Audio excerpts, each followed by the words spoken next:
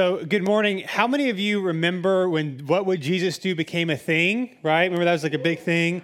If you were thinking, oh, that does sound familiar, I think it was like in the mid-90s when that started to become really popular or when that kind of became a thing, you would be half right, because it actually started in the 1890s. So the background behind What Would Jesus Do, like the bracelets, if you remember those, this all came from in 1896. There was a pastor by the name in Topeka, Kansas, of Charles Sheldon, and he wrote a book called In His Steps, What Would Jesus Do?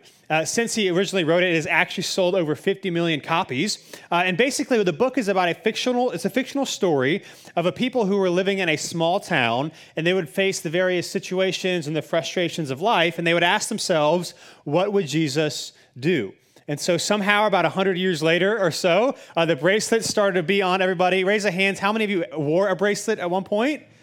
Okay, these are the people that grew up in church. There you go. That's us. Now, you might have been cool. You might have thought it was cool to wear a bracelet, but I don't know how many of you wore two. Okay, we got one. I think we got a picture of me. Now, I don't know if you can see this. There we go. On my right hand, there's a little black bracelet on my wrist, and then, because I was really cool, there's a little red one right around my elbow. Hey, Dylan, what's happening there? One of my friends bought me a red one. It was like a clip-on one. It was too big for my wrist. And so instead of just like maybe not wearing it, I wore it on there for a while. And so, the devil, when you got two bracelets on, he is scared of you. And so that was me. And what would Jesus do? Now, this series, we are talking about what would Jesus undo? When Jesus came in the first century at Rome, and we read the stories of him confronting people and the religious leaders, one of the things he was doing was correcting false ideas about God and who he is and what he came to do. So the question we might ask ourselves is that if Jesus was around today in the flesh, what are some things that he would challenge believers in? What are some things that if you're a follower of Jesus and you're not careful, you might find yourself falling into, that Jesus, out of love and compassion, would say, no, you're focusing on the wrong thing. You need to focus on what actually matters. And so today we're kicking off our series talking about political idolatry. Interestingly enough, this was the series we were going to start the week COVID hit last March. So that's kind of cool. This sermon was going to be preached as we were heading into the political season. Now it's being preached as we kind of reflect on what happened. But today we're talking about political idolatry. I was talking to my community group on Tuesday night, and I said, Sunday afternoon today, Christina and I are getting on an airplane and going to Orlando for our 10-year anniversary.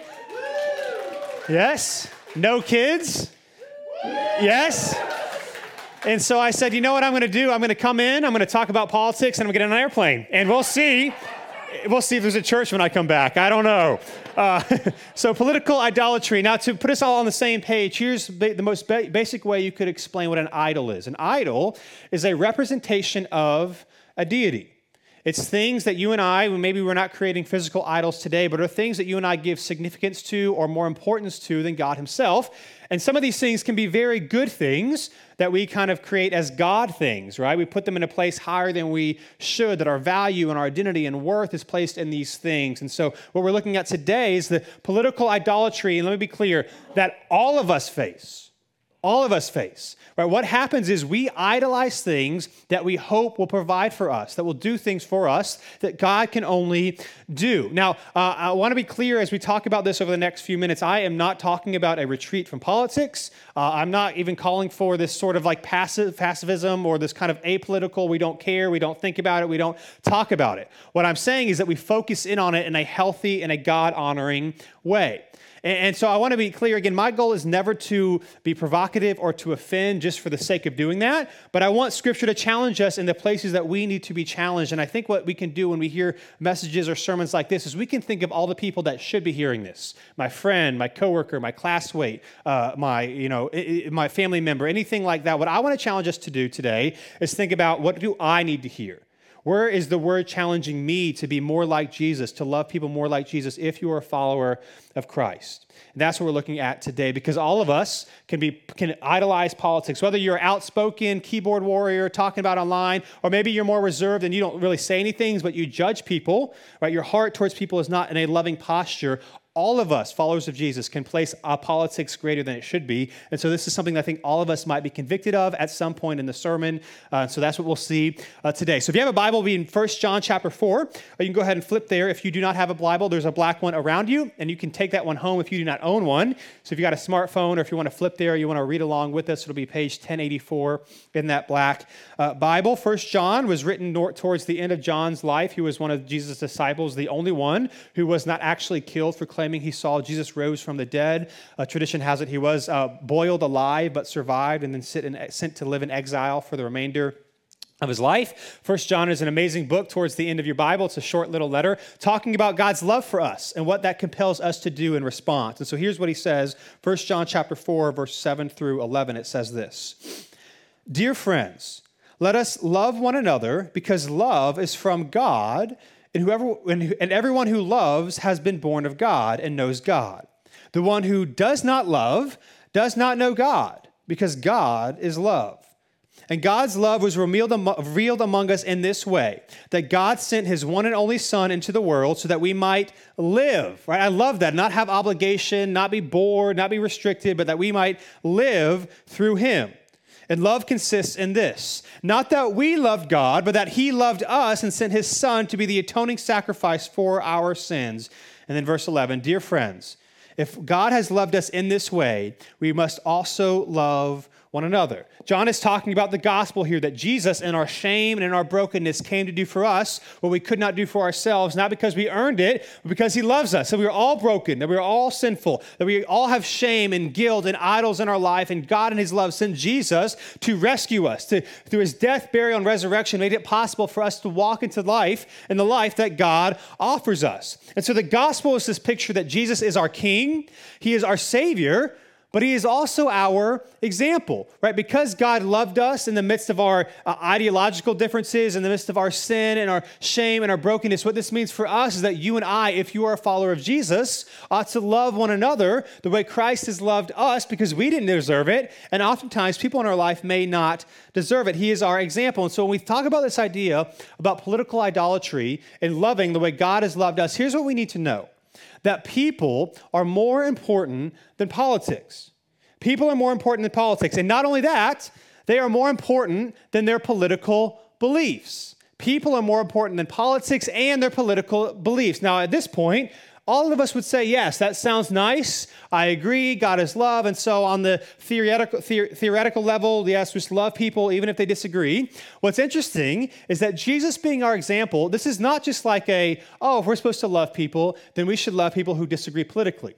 Jesus himself actually modeled this. You may not know this, but he actually modeled this. Let me just read to you. It'll be on the screen. Matthew chapter 10, verses 1 through 4. We have one of the few times in the New Testament we have a list of all the disciples mentioned at once. And here's what it says in Matthew chapter 10, verses 1 through 4. "Summoning his 12 disciples," this is Jesus, he gave them authority over unclean spirits, to drive them out and to heal every disease and sickness. These are the names of the 12 apostles. First, Simon, who is called Peter, and Andrew his brother, John the son of Zebedee, and John his brother, Philip and Bartholomew, Thomas and Matthew the tax collector, James the son of Alphaeus and Thaddeus, Simon the zealot, and Judas Iscariot, who also betrayed him. Now, you might be thinking, what's significant about that? One of the things that's very significant about this list of disciples is that some of the disciples have kind of descriptions attached to them. And they all are like familial descriptions of how they might know each other. But two of them have descriptions attached to them that have nothing to do with family or relationships. And that is Matthew the tax collector and Simon the zealot. Now, why is that significant? Matthew was a tax collector. Again, if you're familiar with church and you maybe grew up around it, you know that tax collectors are like bad people. And you might not know why they're bad people. They're bad people because, at least in the eyes of the Jews at the time, they were your brother or your sister or your family member or your best friend. Imagine one of your best friends that you grew up with. You're in the Roman Empire. They are occupying your area. They are brutal. It's good if you're a citizen, but most people weren't citizens. Most Jews were not citizens. And so at the drop of the hat, if you do anything wrong, they could beat you. They could jail you. It is very likely that you grew up knowing someone who was killed or mistreated or beaten unfairly by the Roman Empire, because they can. And they looked down at the Jews just like they looked down at most anybody in the empire that wasn't a Roman citizen. So you were oppressed and you were afraid and you were intimidated anytime you were around a Roman official. Right? And so as you grow up, one of your friends, for whatever reason, somehow, some way gets connected with the Romans and becomes a tax collector, which means they are now taxing you. They are making money off of you to fund the oppression that you are dealing with. Right? This is why in the New Testament it talks about tax collectors and prostitutes as like what people kind of assumed were the worst of the worst. I mean, I wish there was an example, but there is no like modern day American example that I can give that would allow us to really fully understand and appreciate the mindset that people had towards tax collectors. If you and I were Jews living in the first century, as much as we might bristle at this thought, we would hate tax collectors. We would hate them. We would absolutely hate them. We would want nothing to do with them. If you were a tax collector, you were often left out of your family. You were kind of excommunicated from your community. In fact, you had to be protected most of the time if you were out in public because people would beat you, they would hit you. It just was a brutal life, and you were completely excommunicated from your community. You were considered the worst of the worst. But then you have a zealot. And a zealot is someone, not just, it could be a couple of things. It could be someone with a lot of religious zeal, but what's most likely with Simon is one of two things. There was actually like a political zealot army, a political kind of a party of zealots in the first century Roman Jewish area of Jews who were like anarchists who literally wanted to, with violent efforts, overthrow Rome. And so we kind of have, modern examples of this, of like really extremist groups. Now this is what the zealots were. They were an extremist group with with whatever means necessary. They wanted to get away from Rome, and they would fight and kill. So he could have literally been a part of that political group, or he could have just been someone maybe not part of that group, but just hated the Roman Empire and was totally fine, right? And in fact, if you were in a back alley with a tax collector, a zealot would have no problem killing them. No problem. I mean, this is the extreme of the extreme. And so there's really no really modern example. This is not like a Democrat-Republican difference. I mean, this is an extreme difference. They would have hated each other. If you were to kind of give a modern day example, even though it's really hard to do that, but if you think of it in like our modern terms, these were people that would not be Facebook friends. But block, unfollow, that would have happened day one. They would have used things like talking about people in the other, like you would have no relationships with each other in the other camp. So they would use phrases like those people, which is what we say when we don't know somebody who's in maybe an ethnicity or a group, or there's some sort of identity that we don't know anyone in that camp. We would say things like those people. I mean, they would have hated each other. They would have absolutely hated each other. What does Jesus do? He brings them together. Right? They found something greater in this man named Jesus that united them over their political beliefs. And here's the thing. They would not have just dropped their political beliefs, especially a zealot. Like a tax collector might have felt shame. It might have felt kind of excluded for a while. But a zealot certainly would not have dropped their beliefs. And yet, even in the midst of those disagreements, they found something greater because their political identities was not their identity anymore. This Jesus was, and the love that he offers. And if you can kind of think of it this way, like think of times in your life where people found something greater that united enemies. So like, a well-known example is 9/11, if you remember, or around for 9/11. After 9/11, unless, if you were being honest, you were of Middle Eastern or Arabic descent, it was a very unifying time in America. Black, white, Asian, Republican, Democrat, like this, a horrible thing happened. And so there was for a while there where we loved each other, where we were kind to each other, where we agreed with each other. In fact, you see this in the President George Bush's approval rating at the time. Before 9/11, it was around 51%. In the months preceding 9/11, it was 92%, the highest any president has ever had, right? Because this horrific thing happened and we were unified together. The only difference is between situations like that and what's happening with Simon and Matthew is that this was not just a one-time event.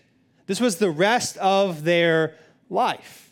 They found something that was greater, that had caused them to have love and compassion for others because of who Jesus is and what he has done. And so here's why it's important for us to know that people are more important in politics.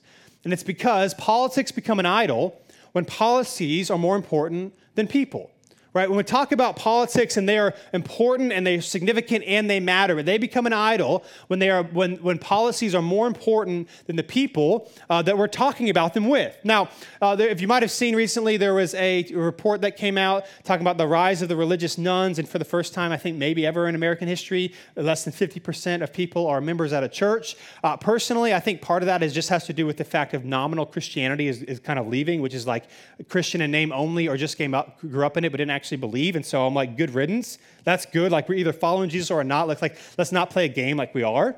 But in that, what you see happening, part of the political polarization of our culture today is because we all attach meaning and significance to something. And if it's not going to be God, well, politics are a pretty significant thing that have practical implications. And so we rise and fall on our policies and our political people getting into office. Now, again, politics matter. This is not a retreat. And in fact, it is our care for people that can actually cause us to be active politically and to have conversations. So like, for example, let's talk about protests, for example, for a second. Every single one of us in this room is pro-protest. We all are. It's just whether or not we like what's being protested. So social justice, racial injustice that happened last year, and there was marches in the street because people of color, just like we saw last 2 weeks, are being killed by police officers, and unfair and mass incarceration, and how the death penalty, it's just horrific how the death penalty is applied to African Americans compared to everyone else in the United States of America, death rates, health, red zoning, school, education, the wealth inequality. And so there's stuff being protested, and some people are like, this is great. Some people are like, we don't like this because it's not something that we necessarily believe in. But we're all pro-protest. Right? So that might be one side. Another side, unfortunately, we could talk about abortion, right? Well, if you're pro-life, then you would say, I'm good with protesting abortion and trying to enact laws that change that because we want to be pro-life from womb to tomb, though, not just when they're in the womb, but actually when they're born as well. So we're all pro-protest. It's just a matter of if we like what's being protested or not. And so this is, again, not saying we shouldn't do those things. What's saying is that it should be our love for people that drives these things, not just our agenda or our ideology that we want to be passed to make ourselves feel better, right? And again, Simon and Matthew here and all of the disciples are going to love something and going to love people previously that they would have wanted nothing to do with and would have avoided because Christ is greater. They've experienced his love. They found a better thing, and they want other people to know this as well. And so again, if we continue in 1 John, if you look a few verses down into verse 16, here's what John continues to say, talking about God and his love and who he is. This is in the middle of verse 16, the second part of 16, it starts like this. It says, God is love. And the one who remains in love remains in God, and God remains in him. In this, love is made complete with us so that we might have confidence in the day of judgment, because as he is, so also are we in this world. There is no fear in love. Instead, perfect love drives out fear because fear involves punishment. So the one who fears is not completed in love. Just talking about how when Jesus returns, if we are in Christ, we don't experience the wrath and the punishment of God that we deserve because Christ has done it on our behalf. So we have nothing to fear because we've experienced God's love. And then verse 19. He then says, we love because he first loved us. If anyone says, I love God, and yet hates his brother or sister, he is a liar. For the person who does not love his brother or sister whom he has seen cannot love God whom he has not seen. And we have this command from him, from Jesus himself. The one who loves God must also love his brother or sister. Now again, we would say amen, and I agree with that, but we can forget this when politics get involved. Right? We can be so zealous for what we want to see happen that we can forget that there are people on the other side of the screen, or there are people that are affected by these things. We can forget that this love is the greatest thing when we start to idolize politics into the greatest thing. And so here's what we need to remember. When we talk about politics and following Jesus and Jesus confronting our political idolatry, here's what we need to remember, that politics are a means, not an end. They are a means. They are not an end. Now, they are important. They are significant. They matter. I think you should vote. I think you should do all those things. But they cannot and will not be God. Right? They cannot change a human heart.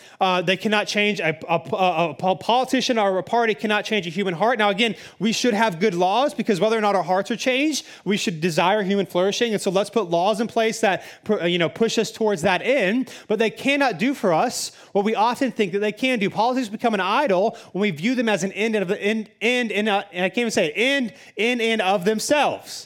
Right? They become an idol. They are a means, not an end. And if you think they're an end, then you will often get disappointed.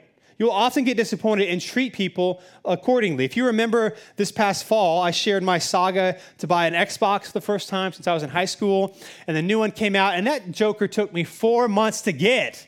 It took me 4 months to get this thing. But as I was waiting and as I was like trying online, whatever, I kept talking to all these people that had an Xbox that I didn't know. I'm like, oh, we're going to play with each other. Like, what's your favorite game? And so I'm like getting really excited to get this stinking thing so I can play with my friends.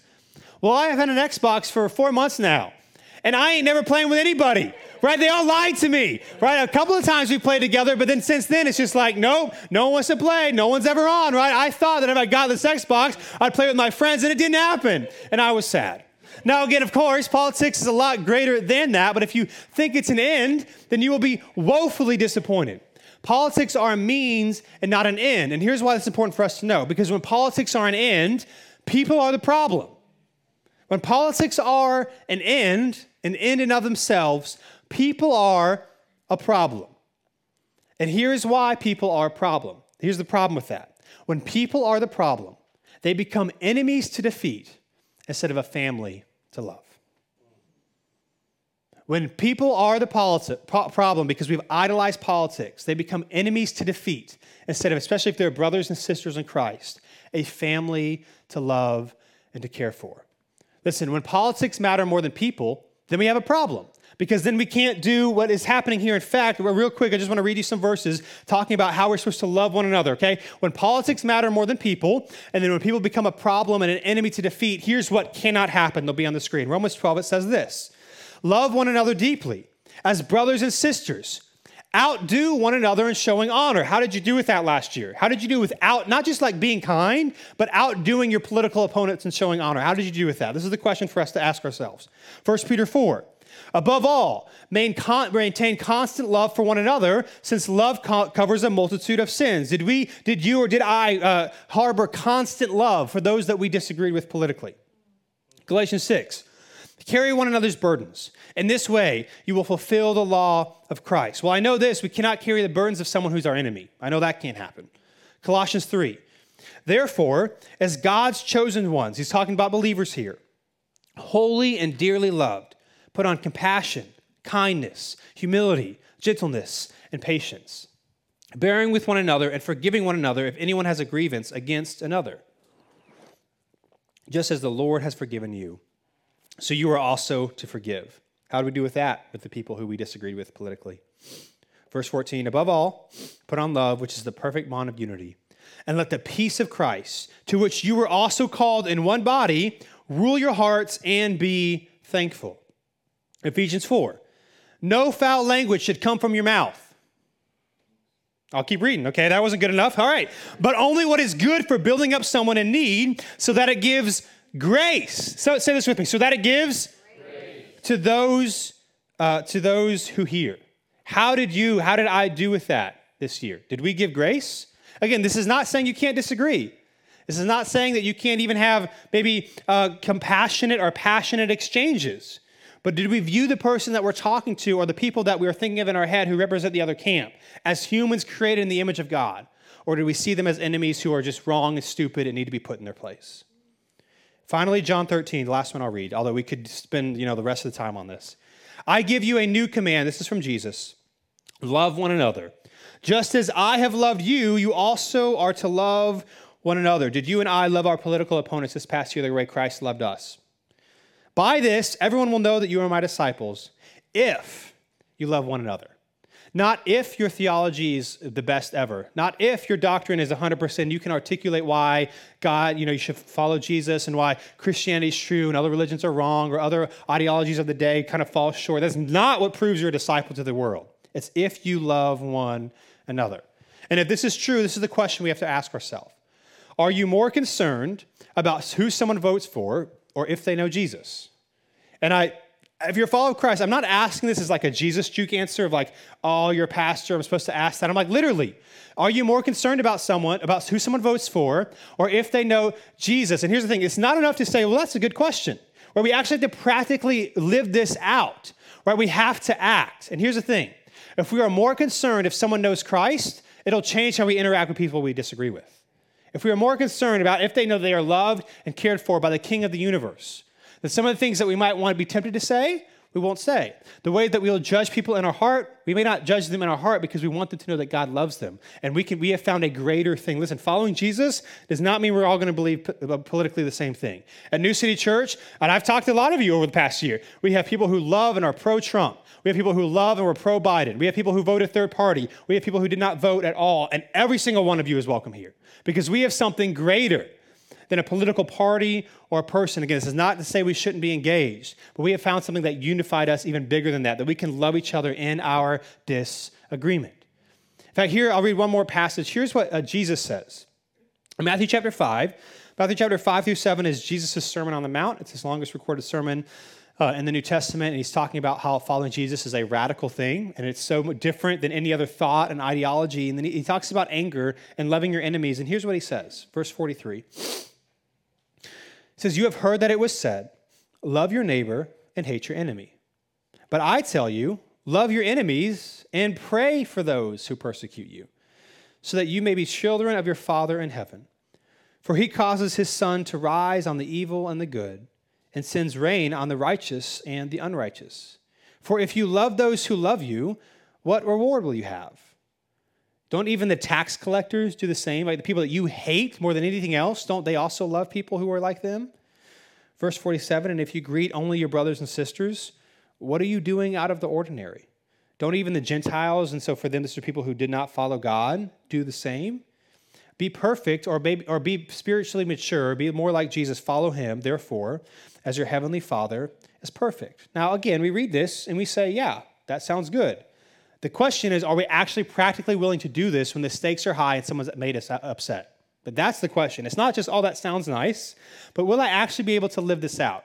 And so to make this, especially when we talk about politics, to make this maybe relevant or maybe how we might be able to read this in our current day, I paraphrase what Jesus is saying here. This is not a translation. I can't read the Greek, but I changed some of the words here to match our current political climate for us to really be able to better say, are we willing to do this, or what does it look like to do what Jesus is saying to do? So it'll be on the screen. I just want to read to you. It's the same 5 verses, just change some words around to kind of reflect our current political moment of how that might be said today if Jesus were to confront us with our political idolatry. He could say it like this: "You have heard that it was said, love your neighbor and hate your political opponents. But I tell you, love those who believe differently than you and pray for those who don't vote like you, so that you may be children of your Father in heaven. For he causes his sun to rise on the Republicans and the Democrats, and sends rain on the Democrats and Republicans. For if you love those who vote like you, what reward will you have? Don't even the lobbyists do the same? And if you greet your political allies, what are you doing out of the ordinary? Don't even the left and right-wing leaning news outlets do the same? Be loving, therefore, as your heavenly Father is loving." This is what he's calling us to. Now, I know one of the objections could be this: well, I don't hate others. They're just wrong, so I need to correct them. Listen, that is not what it means to love. Telling someone they're wrong and why I need to correct you is not what it means to love, right? What it means to love is that even in our disagreement, I'll tell you that I'll disagree, but I'm going to hang out with you. I'm going to let you know that I care for you. I'm going to let you know that you're someone that's made in the image of God. To say, well, out of love, I'm just going to correct them is not love. It's not love. What does Paul say in 1 Corinthians 13? If I do not have love, I'm like a clanging cymbal, clashing through the day. I mean, you watch social media, this is all it is like us saying awful, horrific things online to each other because we're behind a computer screen. That's not love. And again, it's not to say you can't post. It's not to say that you can't engage because, again, politics have a very practical implication on our lives. And so we should engage, but we should do it with love. And here's what I would also argue. That our political idolatry, of which no matter how mature you are, how long you've been following Jesus, we can all slip into this. Political idolatry, I would argue, is fueled by a lack of trust in God. That's why we do it. Because we think if our person, whether on the national level or the state, federal, whatever, local, doesn't get in charge, then the world's going to end. Then America's going to be over. There's no hope for America if this or this or this happened. And listen, this happens on both sides, every election. So I'm not slinging out. This happens to both sides, every election. When we do that, when we use words like that, we're saying, well, we don't really trust that God's in control. I need someone that I can get in the office so that I can trust them instead of trusting God. Our political idolatry, when we're not careful, is fueled by a lack of trust in God. And so here's what this means for us, right? The point of all we're trying to say here is this, that politics are greater than people. Politics are greater than people. And the challenge is not just to say, well, that sounds good. The challenge is to live out the fact that people are greater than politics. That's the challenge, right? That's the challenge. It's to actually believe that people are greater than politics. Not politics are greater than people. Right? But that's what we do. Like we read this and we say, that's great. And then we go live in the real world and we act like politics are greater. Are we actually willing to live the truth and the reality that people are greater than politics? Listen to me. Jesus would not undo political governments and structures. He wouldn't undo them. But he would undo our political idolatry. Some of Jesus' harshest words were for fellow Jews, fellow religious leaders who followed God and kind of did it wrongly and did it to the detriment of others. And so instead of us thinking, well, here's how the world needs to change and here's how everyone else needs to change, if you're a follower of Jesus, the question is, how can I better represent his love and grace in my community? Jesus would not undo these things, but he would certainly challenge how we elevate them at times. Now, again, this is not a call for pacifism. This is not a call for us to step back. We should fight for justice out of love. If you were here last week, I don't care what word you use, social justice, biblical justice, caring for the poor and the oppressed or marginalized. What we saw is that, unfortunately, sometimes we can view earth as this bad thing that God's just going to get rid of. But instead, we forget that Jesus literally prayed that God's kingdom come on earth and that Jesus returns. He's not going to destroy the universe. He's just going to recreate it. And so we can't be like, well, as long as you know Jesus, you're suffering. It's unfortunate, but you get to go to heaven when you die. That's not what following Jesus is about. He cares about our soul and about our body. In fact, when Jesus was on the earth, he taught, he forgave sins, and he healed people. I had one pastor said, put it this way, that 1/3 of Jesus' ministry was healthcare. He cares about your body. He cares about your suffering. He cares about your soul. Listen, Jesus called, as we kind of wrap this up here, Jesus called two radically different people on completely different ends of the political spectrum, one of which Simon probably would have no problem killing Matthew the tax collector before they started following Jesus. And they found something greater, and it wasn't just a moment, it wasn't just a few months, it was the rest of their life. They would learn what it looked like to love people so that as many people as possible can experience the grace and mercy and love of God. Again, politics matter. Voting matters. You should have your convictions, and there's nothing wrong with that. You can be vocal with your convictions. There is nothing wrong with that. The problem is when we idolize it, when we make people our enemy instead of loving them the way Christ has loved us.